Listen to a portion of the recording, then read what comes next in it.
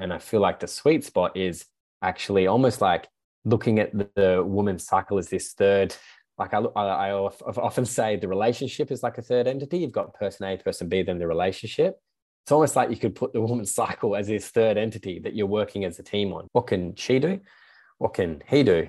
And what can they do as a team to support that? Because when that's nourished well, it's like everybody wins. You're listening to the Well Woman podcast. I'm your host, Gemma Lee, women's menstrual cycle educator, natural fertility coach, and daytime mermaid. This is a place where we discuss all things periods, poo, ovulation, fertility, and sex. Join me weekly as we rediscover our menstrual cycles, unlock its superpowers, and guide you back into your cyclical nature. You're tuning in to episode 218 of the Well Woman podcast. Today on the show, we actually have a little bit of a different guest. I am joined by a male, and for very good reason. Today on the show, we are talking all about how to develop a thriving romantic relationship with a cyclical woman. Yes, that is right. How can we have thriving relationships when our cyclical beings are throwing us from our fertile high peak time to the low depths and descent on our way to menstruation and right through menstruation? Now, a few weeks ago, actually, I spoke in a Liberating Love course for this particular guest today to help educate them on the menstrual cycle and how we can bring in more of awareness and abundance around relationships and the cycle. And after chatting with him and his beautiful group of people, I knew I had to ask Tully O'Connor to come and join us on the show. Tully is a committed father and husband who has a deep passion for supporting people to access their full creative potential in life, love, and leadership. Since 2017, he has been supporting couples and individuals to build the solid foundations of a connected, secure, and intimate relationship. Through his transformative coaching programs and events, Tully supports his clients to cultivate more confidence, depth, and fulfillment in every area of their lives, particularly in relationships. He's known for his down-to-earth approach, and Tully speaks about complex, intimate issues with ease, clarity, and humor. And you are in for a taste of that today. If you want to go and check out Tully as we're talking throughout this episode, you can head to Instagram and look up Tully, Tully O'Connor, and you can get to meet him and his beautiful passion for thriving relationships. So in this particular episode, we are talking about why do we have challenges in relationships, and why aren't we actually good at relationships to begin with? And then how can we be good at relationships? We talk about his experience with his partner, Kat, and we also talk about men's roles in relationships, females' roles in relationships, female independence, and the femme rising culture that we have. And Tully shares with us his core pillars for foundational and fundamental thriving relationships. I learnt loads in this episode, and Tully is an amazing person. We connect very well and we love to go on different rants, and you are in for a beautiful treat with this episode. Tully, welcome to the Well Woman podcast. Gemma, thanks for having me. I'm excited to dive in and see where we go. I think we're going to go to some really juicy places. The conversations we've had before have been quite juicy, and people are probably listening to this thinking, why is there a male on the menstruating podcast? But This is for really good reason. So before we jump into it, I normally ask our, menstrual guests, what day of your cycle are you on? How are you checking in? But as we all know, men don't have a 28-day cycle. They have a daily cycle. So right now it's mid-morning for you. I was going to say, you're behind a bit. So it's mid-morning for you. So how are you checking in right now in this moment of the day? Mid-morning, I'm checking in. I feel pretty good. Yeah. Like I love mornings is where you want to chat to me. Evenings, I'm definitely an early riser, start the day, get most of my work done as early as I can. So I'm feeling pretty good at the moment, on top of a base of feeling pretty fatigued, to be honest. Like been doing lots of traveling, lots of burning the candle at both ends. So yeah, there's that's there a little bit, but yeah, this morning I've had a nice long black with cream and I'm feeling pretty good and ready to dive in to a chat. He's finally landed in a place he's going to be for a few weeks, and he's like, oh, I've arrived. And then he's like, shit, I got to do this podcast interview. So great. Thanks for being here. Now a lot of people are going to never have heard of you, Tully, and they don't even know who you are. Why would I be talking to you, especially as being one of our very minimal male guests on the show? But a couple of weeks ago, I spoke as a guest teacher in your relationship program, and I educated both the men around the menstrual cycle and the females around the menstrual cycle. So to give them a bit of a backstory of who you are, tell us, who are you? What is it that you do? And how did you get into doing it? Okay. I'll give you the short answer. So I'm a coach. So I work with couples in relationship and work with men as well. Long, windy road to get to doing what I'm doing. I've been working as a coach and facilitator for the last 7 or 8 years. Prior to that, I was a physiotherapist. And just my curiosity, it would probably be the answer to that. My curiosity around humans, around transformation, around relationships, around what it takes to live a fulfilling, vital, enjoyable life. So that's what kind of led me to be a health professional. And I just was bumping into a lot of limitations. I definitely got a very thorough understanding of what it takes physically to be healthy. But I saw working as a physio, there was so much to the mental, emotional side of the coin that just wasn't very well understood. And so my curiosity around that led me to explore various alternative paths. I walked many windy roads and was lucky enough to study under some great mentors and kind of found myself in the coaching space. And then, I always had a real passion for relationships from a personal standpoint and professional standpoint. So personally, my parents split up when I was 17. So the day I finished high school. Oh, and wow. so, I know. So that was quite at the time, I didn't realize it was that moment in my life, but like looking back, I'm like, oh, that really had me just questioning kind of like, what's the point of it all if your relationship falls apart, if your family falls apart, and all that kind of thing. And so I was very much like, study, go to uni, and then that popped up and I was like, hang on a second. And then I looked around and a lot of my friends' parents were either split up or just not that stoked. And I was like, hang on a second, there aren't that many examples of thriving relationships that stand the test of time. And I'm like, what's going on there? Why is nobody talking about it? And why are we in general as humans not very good at this seemingly important skill? And so that led just a very long deep dive into understanding relationships and learnt from relationship psychologists, studied tantra, all of these different things to try and form my map of what it takes to develop a thriving relationship.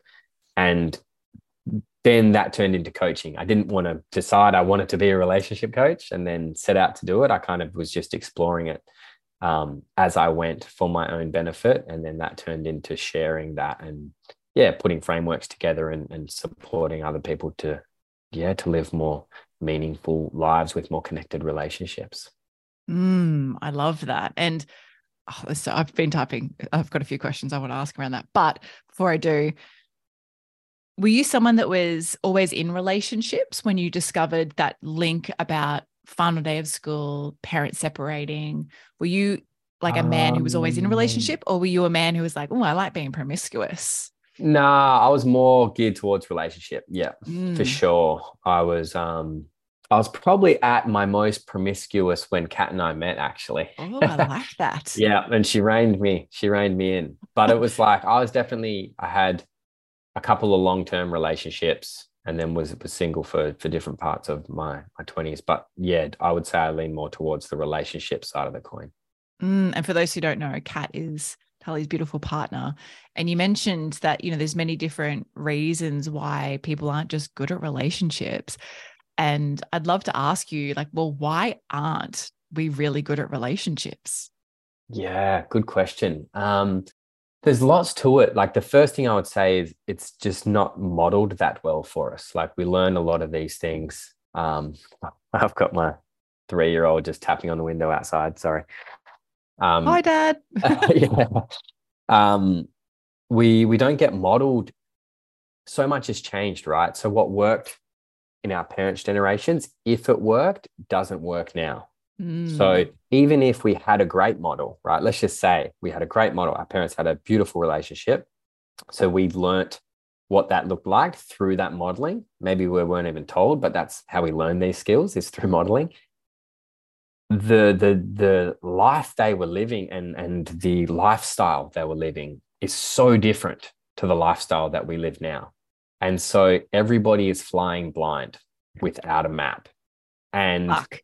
yeah, and so it's hard, right? It's really hard. And so, and then let's just say if you didn't have a good model, which lots of people didn't, it's like we didn't have a good model for what might have worked then. And now the landscape is completely different. Stress, there's lots of stress, which makes relating really hard, right? And so we're flying blind in hard terrain without a map. And so that makes it difficult, right? That makes it really difficult. And so the other thing is just culturally and societally, we're not set up to prioritize the family, the relationship, right? Where we're set up to prioritize output and, you know, paying the bills and doing the things. And so relationships get put on the back burner. And what we don't nourish and put energy into, of course, it's not going to do that well. And you see that hugely in the transition into parenthood, because the relationship gets even less of a look in. And so it kind of makes sense. It's like not this great mystery. It's like, well, it's actually pretty obvious. You know, it's like it's not getting nourished and it's really, really hard. So of course it's going to be a struggle. Yeah, wow. It's interesting. I love what you mentioned about modeling, because like I'm the oldest of 4 children. My parents are still together. My dad just had his 73rd birthday and they got married on my mum's 21st birthday. Amazing. And it's interesting because there's 11 years between them. And, you know, I would openly talk about this with my brother, who's next born, about like, God, sometimes I think they'd just be better off on their own because they really clash a lot. But I think and I love you, mum, love you, dad, if you're listening to this, but, you know, some of their relationing is stuff that's shown us what not to do. Mm-hmm. Whereas on the flip side, my mum's one of 6 children. And I remember growing up with, you know, all these other aunties and uncles who had in my mind as a teenager, amazing relationships. And then I found out that my godparents were separating. I think it was like 16 or 17. I was like, if they can't get through their marriage, then I'll never be able to do it, you know? So it's interesting. The modeling is not always just your parents, but also people who are, you know, really close around you. And I think I love what you mentioned about flying blind is, you know, it's hard in the terrain without a map, you know? Yeah, and very much what so. is the map? Yeah. Like, what is the map? And priorities is a great thing. So I'd love to ask you about that. But one of the things I would really love to hone in on is the relationing with this is for heterosexuals, but it does apply, I believe, for, you know, all types of relationships, because it doesn't have to be opposite sex, because same sex, you know, still have a masculine and a feminine dynamic. But relationing around the menstrual cycle is a really big one. And I'd love to ask you, in your experience working with couples, but also maybe even your personal relationships experience, current, amazing, and past, who knows what they were. But as a male, what is it like for the average male relationing with a woman when he's got no idea what she's going through with her cycle? Yeah, good question. For the average male, well, I'll speak for myself and just maybe, hopefully I'm an average male. So that gives, I won't speak for all I think men. you're above average, but we can go with above. I won't speak for all men, but I think it's, it's hard, right? Because my lens for it, and I guess this is personal and professional, but like, is our vitality and our physiology affect our ability to communicate and relate so much. And our hormones affect our physiology so much. So for me, it was quite a natural link that, a woman's cycle is going to impact her and therefore our ability to communicate and relate. Like that was a fairly, I guess I was in health and I was that way inclined. So it was a logical step for me to make. But to have, it still didn't mean I was like, just until this relationship, I didn't have a thorough understanding. I tried to have as much understanding and compassion as I could previously, but didn't know what was really going on because I didn't ask really. And to be honest, I don't know how much previous partners knew about their cycle and all of that. It just wasn't really talked about. It was just like, you could tell when you get to quote unquote that time of the month, things get more challenging. Try to be as compassionate as possible. Like that was the extent of it. And then, yeah, with Kat, I just started to learn more about it. And I came across a book, and this is the one I mentioned to you, Beyond Mars and Venus. And that was, yeah, how health relates to relationships. And part of that was understanding hormones and the woman's cycle. And I was like, holy wow. It was like getting to look behind the curtain and this understanding of all this stuff that's going on that I had no idea about, that was so helpful. Just understanding the basics of the cycle, what's happening, what's supposed to be happening, and just how out of whack that can actually be, and then what that's doing.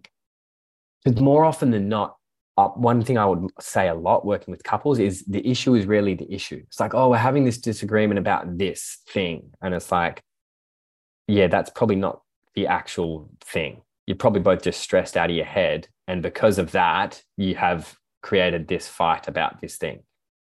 And it would always be confusing to me when there would be some sort of conflict, and then 3 days later, it's like it's a non-issue now. I'm like, what the hell? What happened to that thing that you were just so passionately annoyed about, and you're not anymore? And so it was like, yeah, this curiosity about it came through, but it was, I think, yeah, once I started to learn more about it, and it's not like I became an expert, just learning some basic stuff was helpful enough to then all of a sudden, rather than this being a thorn in our side, this became a way for us to work as a team.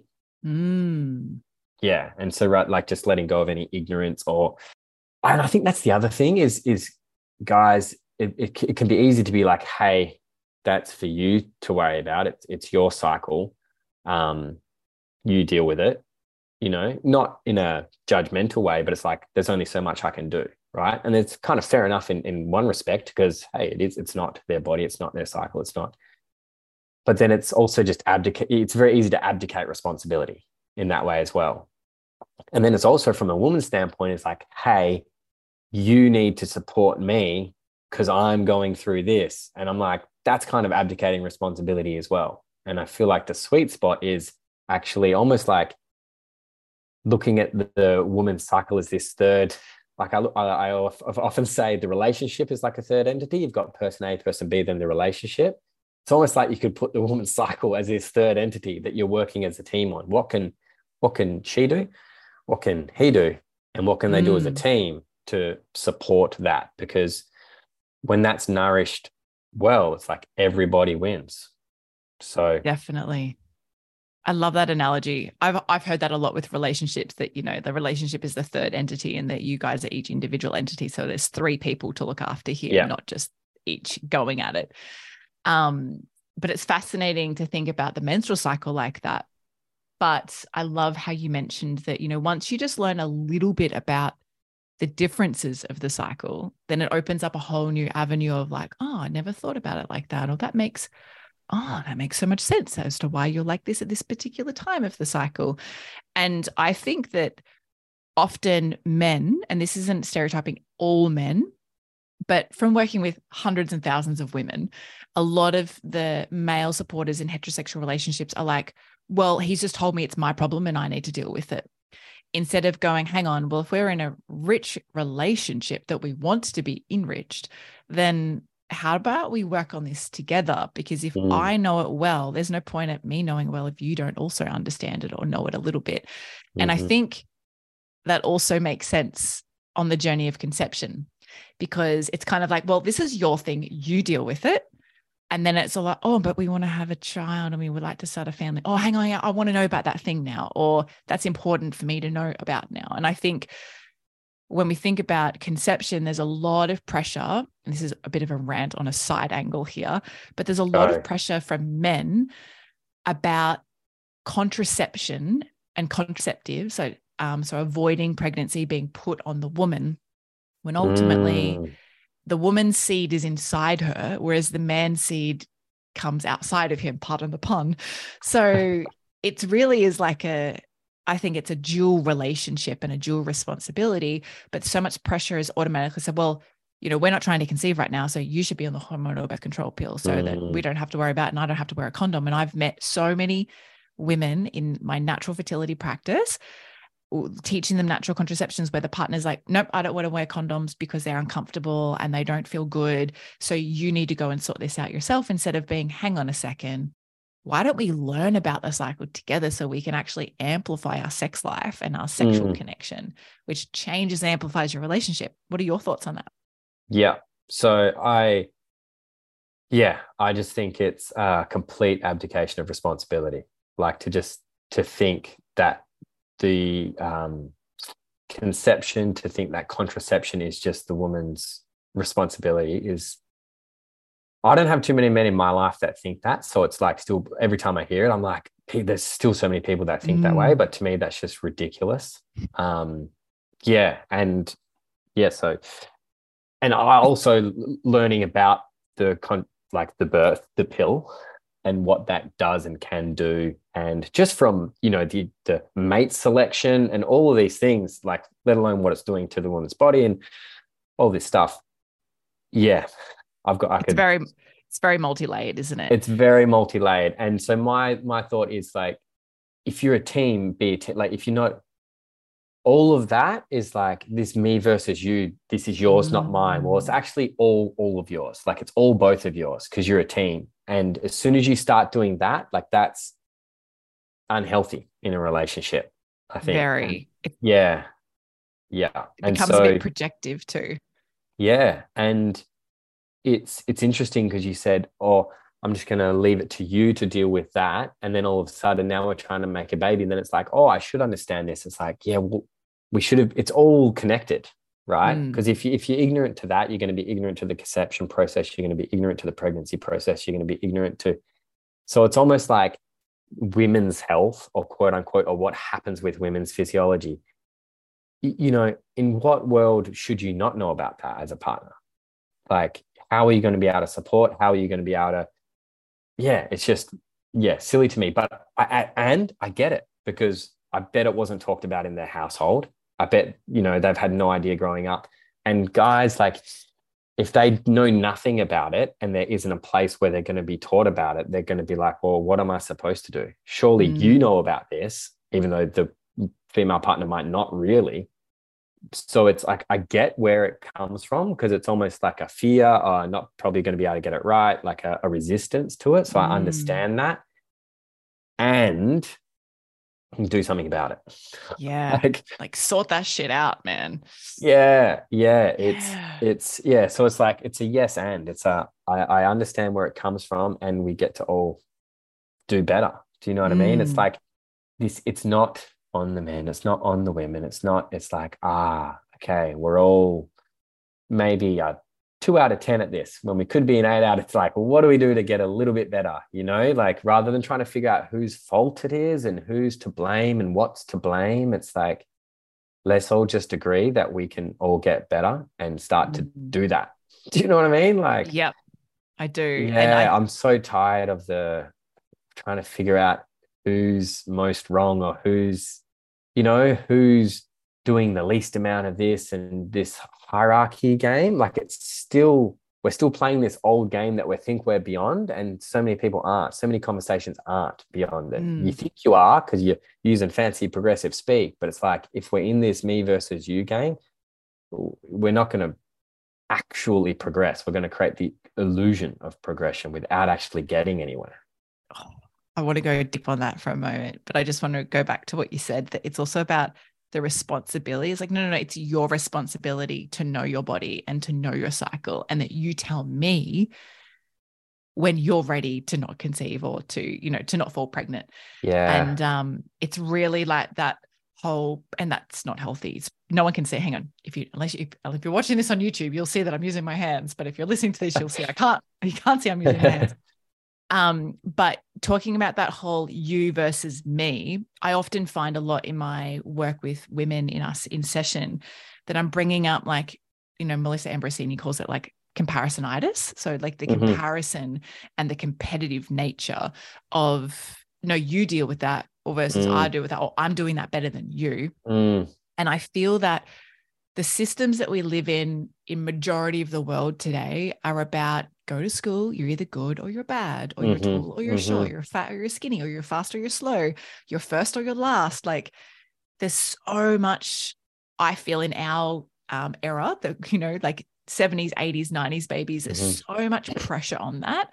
And that as we evolve into this new world of the 21st century, we're like, hang on a second, but we don't have to be like that. So why do I have to separate myself from my partner when we could actually come together? And as my mom has always said it, you know, with a family of 4 kids, that it all works out in the wash. Yeah. You know, you do the dishes 3 nights this week, your brother will probably do them 3 nights next week. Like it really all works out in the wash. So going deep into the conditioning of society and how that might be playing out in relationships today, what do you see? Yeah, I see that a lot, and I see that thing is at the source of most conflict and disconnect and disharmony in relationship. It's the intention and the impact, right? So I might have the intention to ask Kat a certain question to understand her better, but I do it on a certain day of the month, or I do it when she's at a certain level of stress, or I do it in a way that's actually harsh, even though I didn't want it to be harsh, but it was harsh. So the impact was not what I intended. And there's a difference there. So I have my experience of like, hey, no, this is what I meant. And she has her experience of, hey, no, this is what I'm feeling. And those two things are often and always going to be different. And when we live through the lens of right or wrong, we are fighting to prove which one of those is right, is the truth. Was it the impact on Kat, or was it my intention? And the answer is both. Both of those are valid.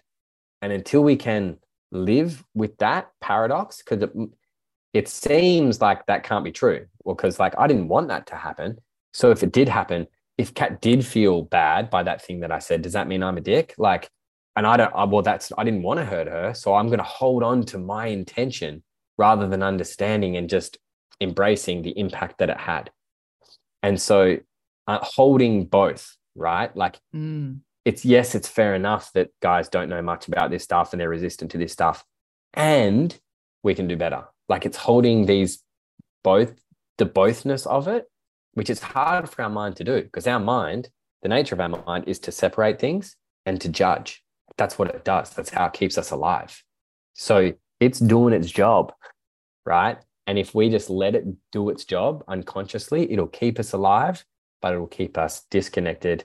It'll keep us probably pretty lonely, probably pretty unhappy. It doesn't care for that. That part of our brain doesn't care for that.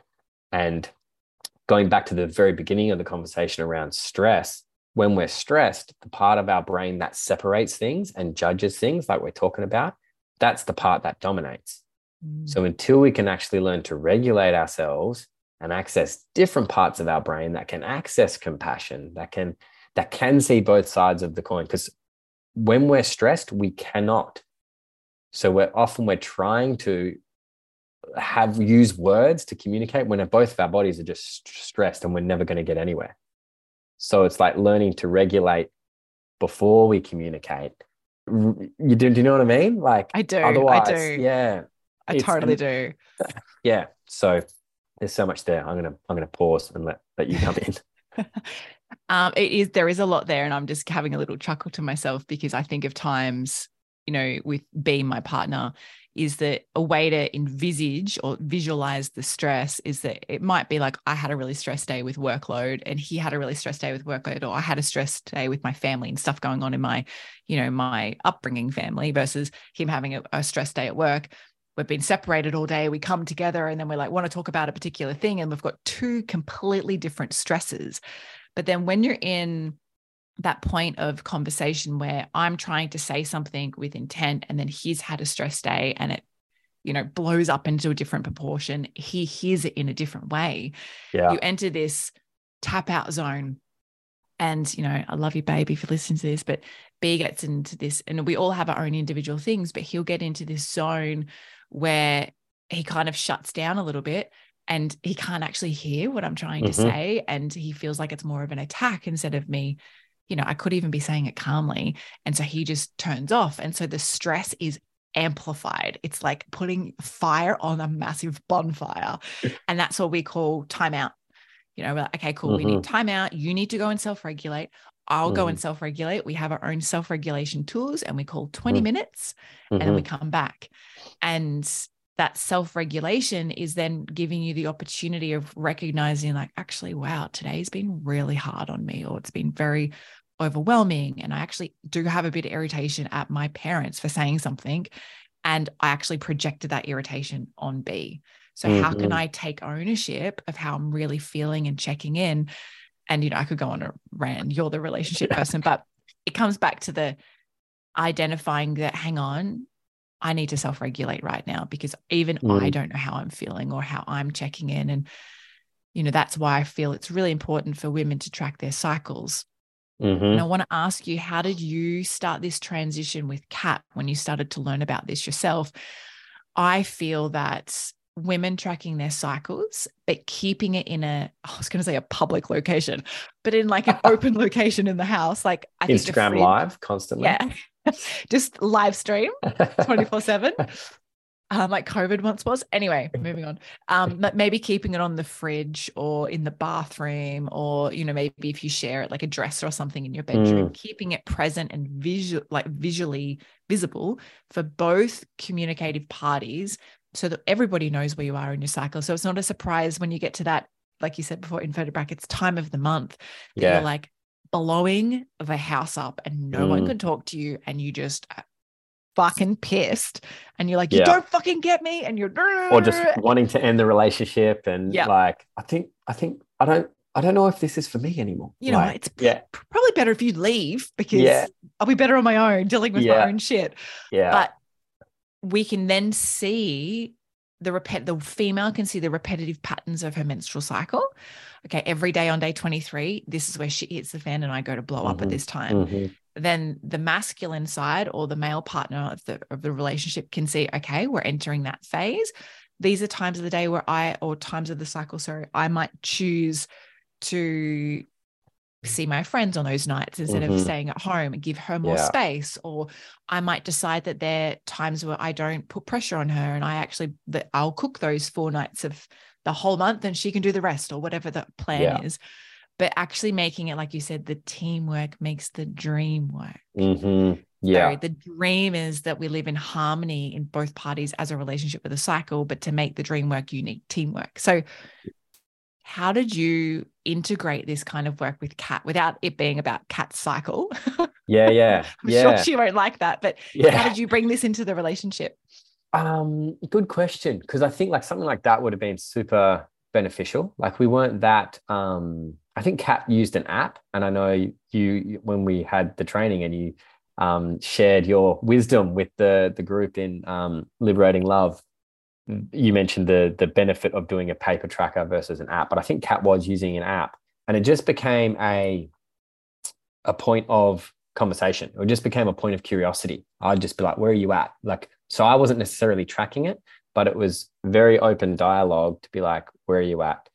What support do you need, kind of thing. And so that, to be honest, was probably the extent of it. And then it was learning, okay, I just learned, I kept it simple. Like, in the first week of a cycle, what's one thing I can do? In the second week of a cycle, what's one thing I can do? In the third week, like, that's as simple as it was. And then often life would get busy. I'd be busy with work and I wouldn't even check in for 3 weeks. And then there would be tension, or there would be a fight that didn't make sense. And that was my tripwire. As soon as there was something happening in my relationship that didn't make sense, and I was like doing that face, like, what the fuck is going on here? Then I'm like, where are we? Not from a place of judgment, not from a place of, are you on your period? Like, it was a curiosity, like, where are we? What's going on? There's where we are. Okay, that probably makes sense. I'm probably not even going to try and resolve that argument we were having, because it probably isn't going to be there in 2 days. And I'm just going to, maybe that's how I can support, or whatever it may be, So it was just having open dialogue, I guess, to summarize it and put it in points, having an open dialogue, and then having at least one thing I can do to support in each sort of phase of her cycle. And then just asking her. And that's where the responsibility was on her. Because a lot of women I find in a lot of the work I've done, voicing a need, hey, can you help me with this, is actually Oh, quite challenging. Like, so hard. and my favorite motto that I have come up with, that I will plant the flag and that's the hill I'll die on, is we either proactively express our needs and desires, or we reactively express our resentment and frustration. You get to choose.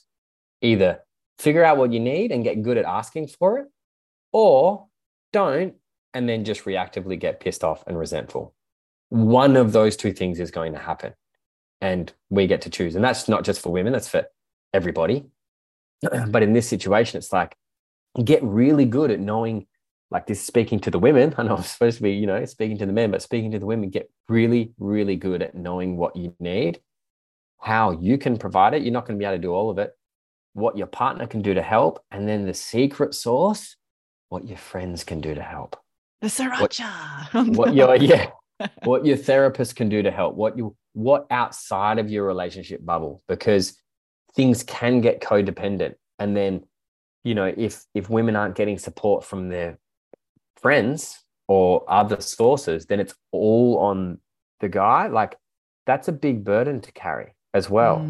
Likewise, if a man's only emotional outlet is their partner, so then they become the therapist, that's not cool either, right? We need to expand the circle. Everybody talks about building community, and then yet we still relate like we don't have a community. It's not going to work.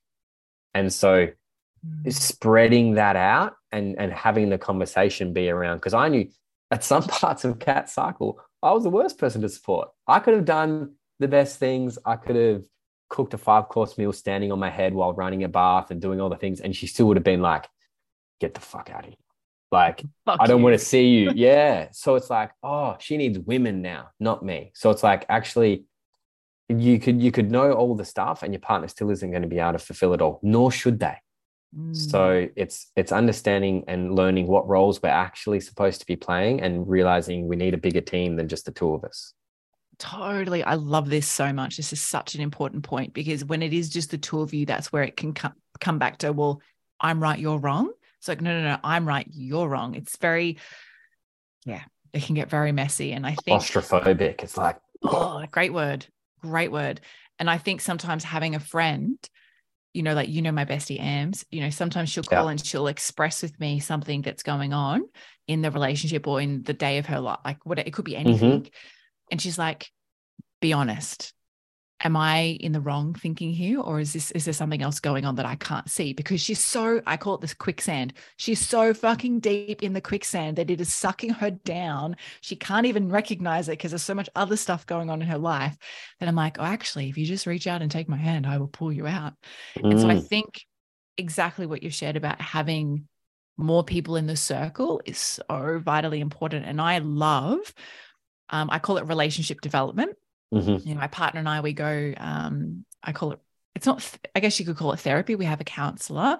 Awesome. And I call it relationship development. Just like people go, well, I do personal development. Yeah. I'm like, well, we dedicate our time to do, relationship developing so that we can continue developing our relationship. We've been doing that since the 6th month we've been together. Amazing. And it's only because Brenton loved therapy for so many years after being in, going to war a couple of times in the Air Force. So I was like, sure, let's go do that. Yeah. And it's been so fundamental at us getting to know each other in a very deep way. But when it comes to the cycle, women having other people is so important. And often it's the woman who can see something else that's going on in the relationship, especially if you know the couple well, not just the singular person well, that you can say, hang on, I think you need this. And a great example of that, and I'm sure you've got many, is that probably about a month ago, or maybe 2 months ago, I could see that there was a bit of tension around having, a 10-month-old baby.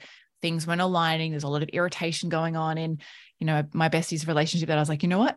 I could see a free day in my schedule. I text the partner, Ryan. I was like, dude, plan something to do with AMS for this day. I will take your son for the whole day, and you guys just need to go and do something together, because I could see that they just needed to have time without being parents for just a snippet, and 8 hours of them just doing the things they love together was so enriching for the next 2 months, Mm-hmm. And that's what I think having the village or the community is about, not just always just being the person on the phone doing extra things. So do you have people in your life that's like that too? Yes. And I think you can get away with it before you're a parent. You can get away with a bit more codependency. You can get away with it because there's enough space in your life to kind of figure stuff out. As soon as you become a parent, that space no longer exists. And Space.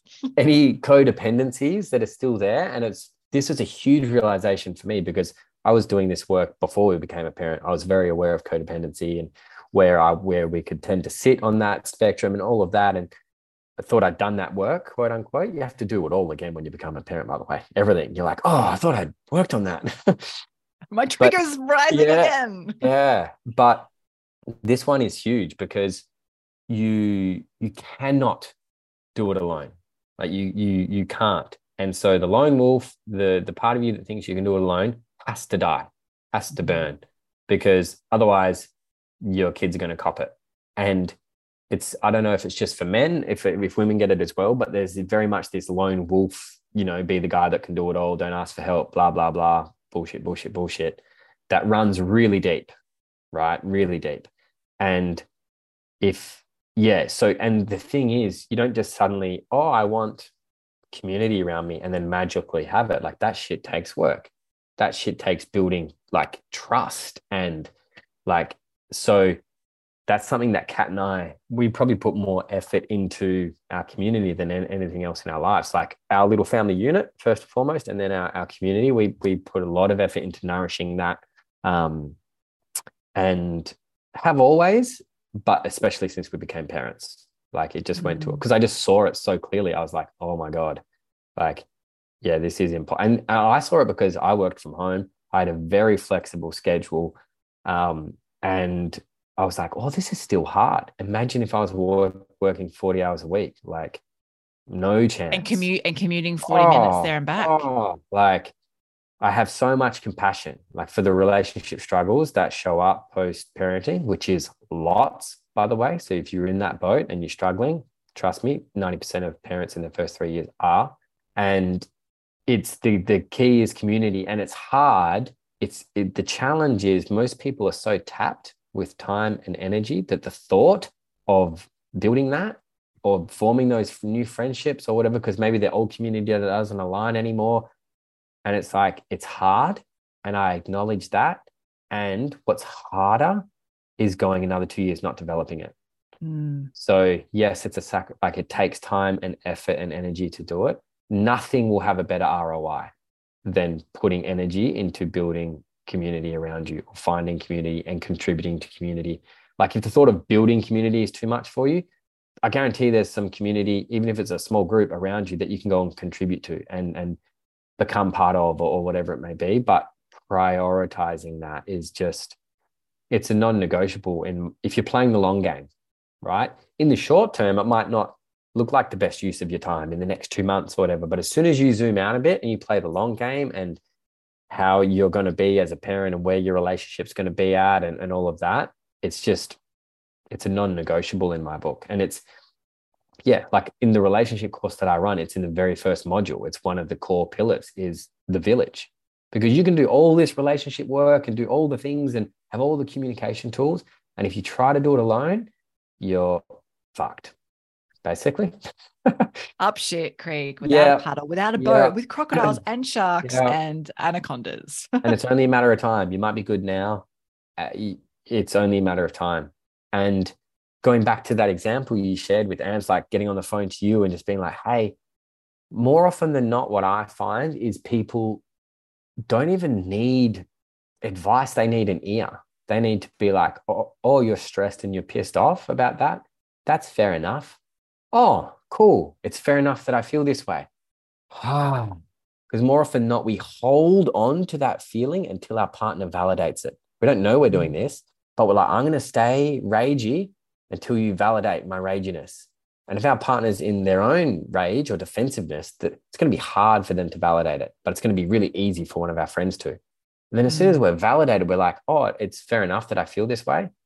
90% of it dissolves, and then we can actually be with the issue, if there is one, at the core of it. And yeah, yeah, So many layers in that. Tully's yeah. just taking a deep breath. The village one is like, yeah, very Passionate about the passionate about village. it. Yeah. Mm. Yeah. Especially with the whole transition into parenthood, into fatherhood, into motherhood, into all of it. And then it's like going back to the very start of the conversation, the modeling we got, we're supposed to get modeling from many other people. And like you say, you did through aunties and uncles, but this is transitioning into talking about parenting a little bit, but who do I think I am that I can give my son everything he needs to develop as a man? Like as what a cross to carry that is. Like, oh my God, no, he needs the uncles and the aunties because I am one flawed human doing my best. And I'm going to be great, but I'm not going to be enough. And that's where the village comes in as well as we grow, depending on how old you are or how old your kids are when you're listening to this. It just gets more and more important over time. And yeah, so that's why I get so fired up about it. So I'll conclude my rant there. It's a great topic to get fired up by. This episode is proudly sponsored by USANA Health Sciences, my #1 nutritional supplement choice. I've been using these products and paying to use these products for well over 10 years because their quality far exceeds the rest. Yep, they're manufactured to a pharmaceutical grading, which means they're made to the highest standards of manufacturing for nutritional products in the world. Personally, every day I use these products just a part of my healthy regime, just like brushing my teeth. I've found their products to really be transformative for my own personal PCOS journey, keeping my skin radiant, my energy balanced, and a healthy digestive system. Every day I use the prenatal cell essentials because I believe a prenatal is a foundation for all types of cycle health, not just for preconception and pregnancy. A mercury-free fish oil, a probiotic to support my past leaky gut experience, and of course, a magnesium calcium with vitamin D. This blend is fantastic for my inner autumn, and I always take a little bit more before I begin bleeding so I have a smooth transition into my next menstrual cycle. To learn more and try these products and discover them for yourself, I have a cheeky up to 20% discount for you. Head to gemalee.usana.com to learn more and save.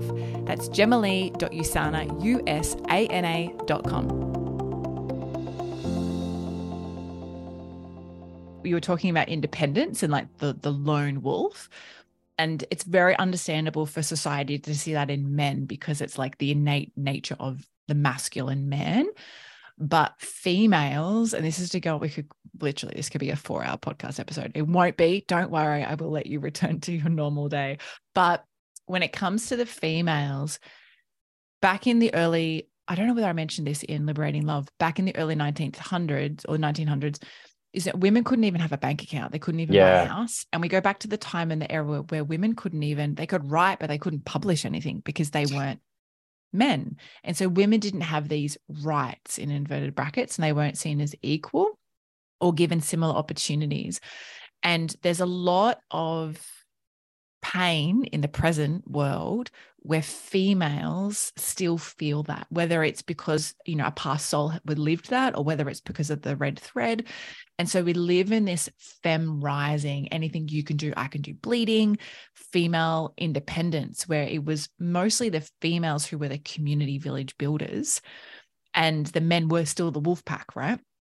But we forget that now women are really marketed to be independent and to do everything on their own. And, like free birthing is great, but what if you also have beautiful women around you who can hold all the things for you and, massage your shoulders and your head and get you the hot towel and, like entertain your kids who are in the next room and make sure the playlist is right and have someone drum for you, like all the things that, there's a lot of like, I can do this on my own. And I think that part of you really has to die so that you can be like, okay, how can I actually ask for help? And, I'm not yet a birth parent, but even me and my business asking for help is a huge deal. And so I think the more you can practice as a female and as a couple, asking for support from people around you, like, hey, we're moving house. Can you come help us pack? Or, hey, can you, we're moving house. Can you bring us our first night's dinner. Like little things like that. It's going to equip you for when there are kids and children around. And yeah, this is such a deep, deep topic. But have you noticed any independence around the feminine? Oh, yeah, for sure. Yeah. And Mm. that's why I said like I spoke to it in men, like the lone wolf.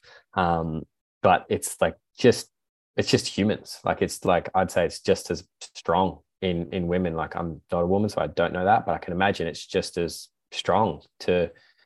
And my thing is like just because you can doesn't mean you should, and that's like just because you can doesn't mean you want to.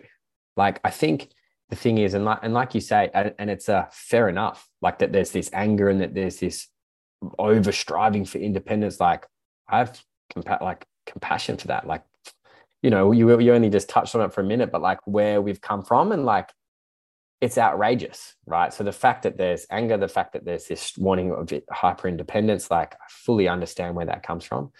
And just because you can do something, that doesn't mean you want to, doesn't mean it's best for you, doesn't mean it's best for the family, does it? Like, and I think this is where like choice comes in, and bringing it back to a relationship is being a team and making team decisions. And there's a lot of talk, like I love having an understanding of like the masculine and feminine dynamics. And I also think it's taken way out of context, and just people are reading books and then parroting things. And it's like, yeah, like even the concept of leadership, right? Leadership in relationship for me looks like walking side by side, holding hands. It's the capacity to lead when I need to. And then knowing like Kat's better at some things than I am. So sometimes I'm going to follow and take her lead. And it's just understanding that where are we? What's our unique relationship? What are our unique strengths? What's our setup going to be? Who's going to earn the money now in this season? And it's more about just having conversation, choice, teamwork, clarity around our vision, what we want to create, and then working together, however that looks, because we're lucky to live in a time where it can look however we want, right? And that comes with challenges, because as sucky as it was to have these traditional roles, at least there were roles and it was clear. Do you know what I mean? It still sucked because lots of people in roles they didn't want to be. And I'm no way advocating for that, but there's a light to everything. And the light to that is clarity around roles. The struggle for most people now in relationship is there's lacking clarity around the team, the roles, who's doing what, like, and how long for, and how are we doing this? Like the challenge that comes with, I guess, freedom, if you want to use that word, is that we need some structure as humans and in a relationship. And we need to create that ourselves, because it could look a million different ways, depending on people's occupations and jobs and all of that. But like for Kat and myself, we both have been self-employed for a very long time. And so we need to create that structure based on what works for us. And that's hard, because sometimes I'm like, I would love to be splitting the income earning responsibilities right now and having more time. You know what I mean? Like, but then I'm like, what does Kat want? And what does Kat need? And I'm like, actually, that's not what I want, but it's like this fantasy of like, but it's very easy for resentment to build if there isn't clarity and mutual understanding, mutual appreciation based on a shared vision. So all of these things require relationship development, like you talked about before. It's like, if we don't take the time to get clear on our vision, to get clear on where we're going, all of these things, then that, I know we're a long way from the original hyper independence question that you asked. This is great. Keep going. But that's to me like where that all comes to. The solution for that is more conscious clarity around what we want to create. So we don't just automatically rebound based on reactivity. We can be like, okay, this is what's available. What do we choose from here? Which can be easier said than done. Do you know what I mean? Especially based on, like you said, the red thread, what we witnessed in our parents, what our grandmothers and grandfathers went through, like all of that stuff plays into really deeply held stuff. And unless we develop the emotional capacity to be with that, it's going to show up in reactive ways that we judge, and we're going to end up in petty fights about shit that doesn't matter because we're not actually listening deeply enough to hear what's at the root of it all. And most people aren't listening deeply with anything in their life, let alone their relationship, which often can come last. Yeah. We could go in so many directions from here. I love what you said about conscious clarity of what you want to create. And if we think back to the 1900s, 1800s, is it was like, well, the man just made the decision and the woman would just follow. Whereas we have such a different opportunity. Like you said, we can kind of have the cake and eat it too. Now we don't just have to bake the cake. We can eat it and top it with whatever we want. And there's so much opportunity, and we could definitely like open a whole doorway of dating and talking about how I feel it's more challenging to date these days because there's so many options. And everyone's got maybe not great clarity, but everyone's got a different direction, and their roles are different than what they once used to be. And how do we define that and come together as a unity and a union? And so, yeah, there's a lot of confusion, but put your feelers out there, everyone, if you're dating. Be transparent and be open. But I wanted to ask you, Tully, this is fantastic. And I love all of your responses and shares. And I'm sure everyone's like juicing into all of this. But you mentioned about your core pillars before, and you said the village, right? We talked about the village and the co-community. And something that popped into my mind that I just remembered is that it's not just about your kids seeing you and your partner have a great relationship. I think it's also your kids seeing that you have a great friendship relationships too. And that it's modeling all the types of relationships. So I think that's really important. But what are your other core pillars? Like, what do you think are the top pillars when it comes to cultivating a thriving relationship, once the man and the women understand their cycle? Yeah. As a framework, that's definitely part of it. That's why I called in the big guns for liberating love and had you come and share. So, core pillars in no particular order. I think the first one for me is just having a framework. Like I said, we're flying blind, having a framework. And the framework I use is that person A, person B in the relationship, like understanding the three entities, because then all of a sudden we can, if there's only the two people, it's very easy to go at each other. Once we have the relationship entity, we can stand side by side and look at that and be like, oh, we're not communicating well. Cool. This is a relationship problem. This isn't a, you need to open up more. This isn't a, you need to not be so sensitive. This isn't a me versus you. So having those three pillars is a really important start. And I add to that, I put those three in a bigger circle, and that's like the culture of the relationship or the environment of the relationship, which is just something to consider. That could be literally the physical environment. Where are you living? Are you living in a 1-bedroom unit in a city? Like, that's going to impact your relationship and needs to be considered. Is there lots of financial stress? What's the village like? Because everything in our environment is either going to be relieving stress from the relationship or adding stress to the relationship. And if we don't take into consideration that, we are going to be playing it out without realizing it. Oh, this is all because we're stressed out of our heads financially. It's not you. It's not me. Okay. It's this thing. So zooming out and expanding our awareness before we get into the nitty gritty. How do we communicate better? We need to zoom out. So that's the first one. The second one, clarifying our relationship vision and values. If we're not clear on where we're going and what we're co-creating, we're going to get lost very easily.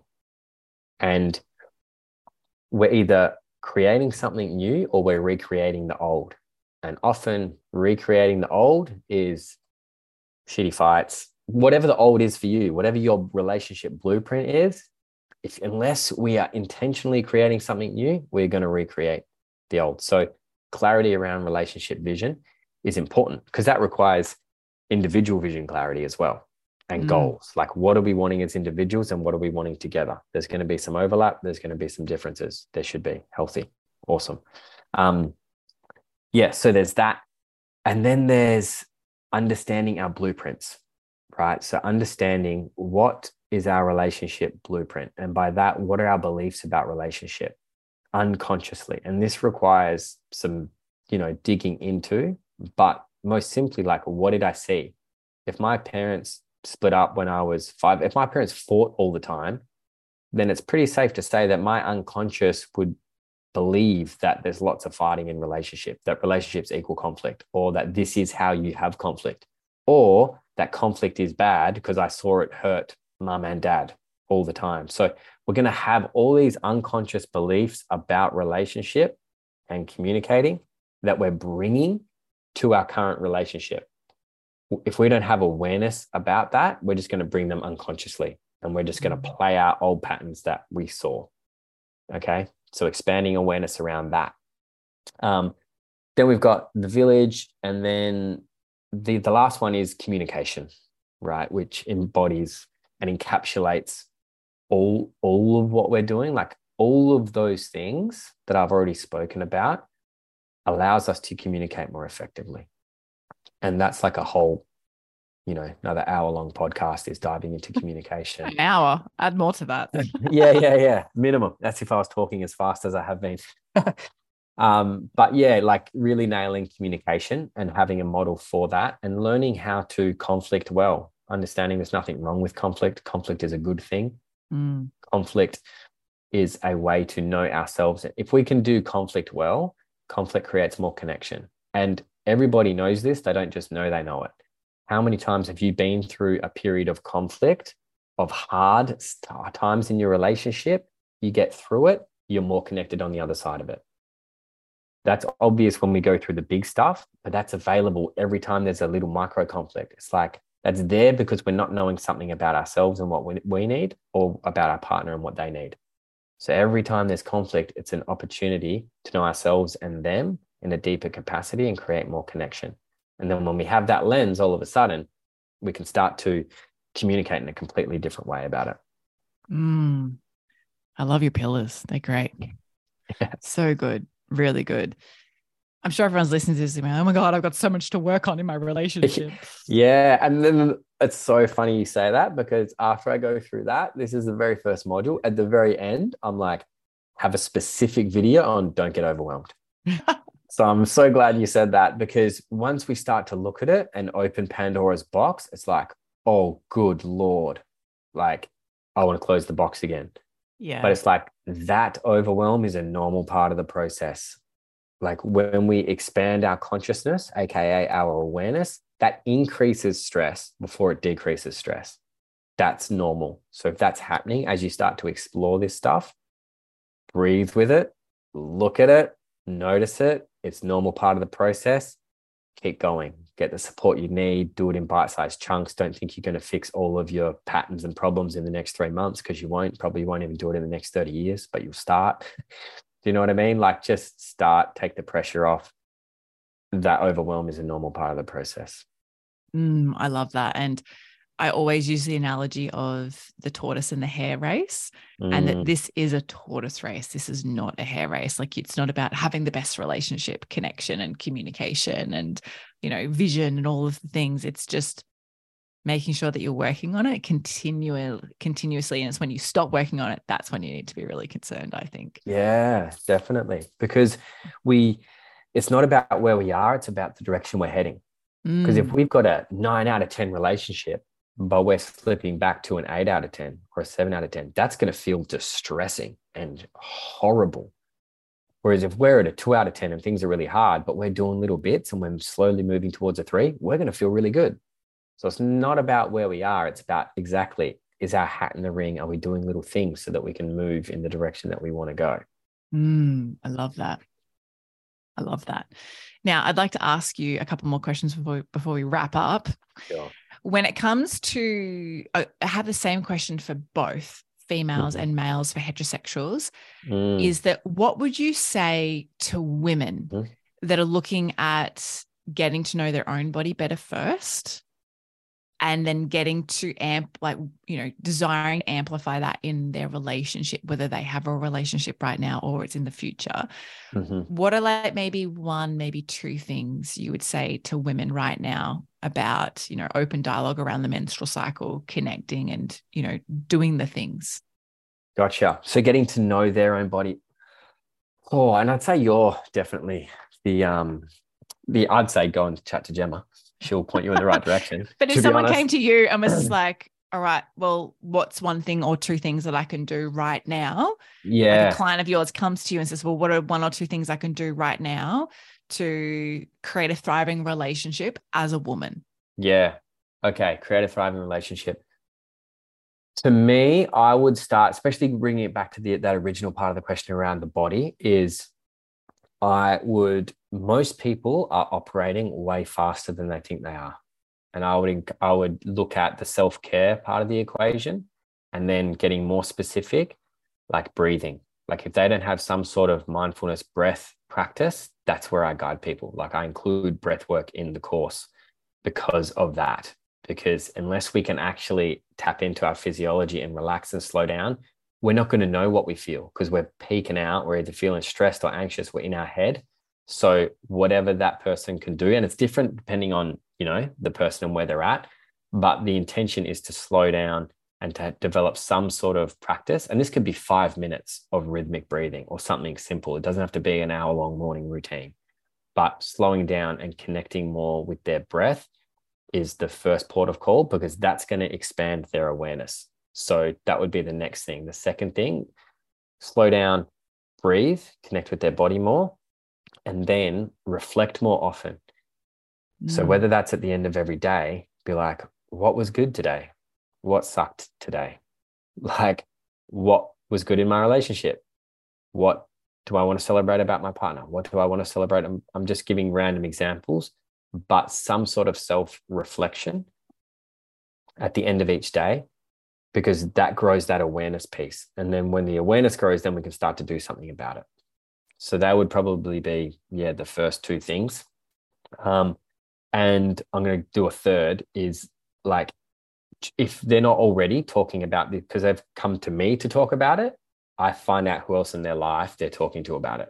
And if it's no one, it's like, that needs to change too.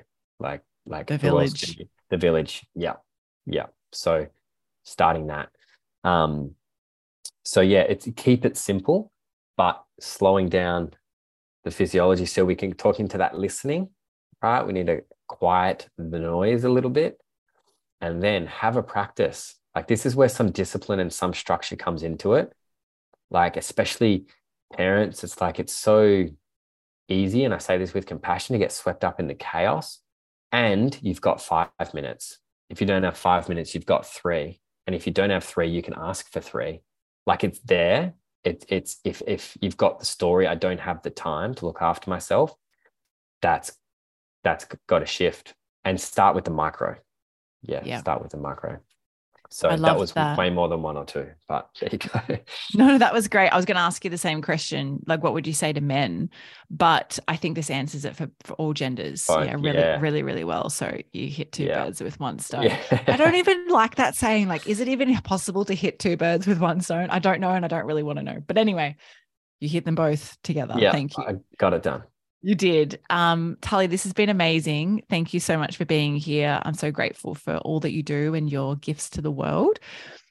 Tell everyone who's listened to this, who's like, shit, I need to take these courses and I need to learn how to do this pillar work, because I feel this, if you can work on this right now, if you're listening to this and you're like, fuck, I need to do this, now is your opportunity to do the work. If you're single, do it on yourself. Mm-hmm. And if your partner, do it together as a team, because that's going to actually change your entire trajectory of life, I believe.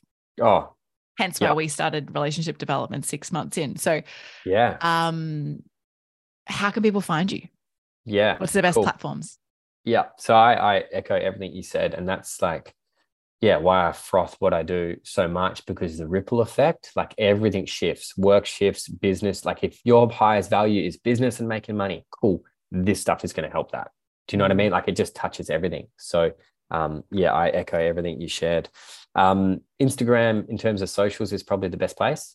Tully O'Connor, and I'm sure you'll drop it in. And then I've got relationship specific stuff at liberating_love.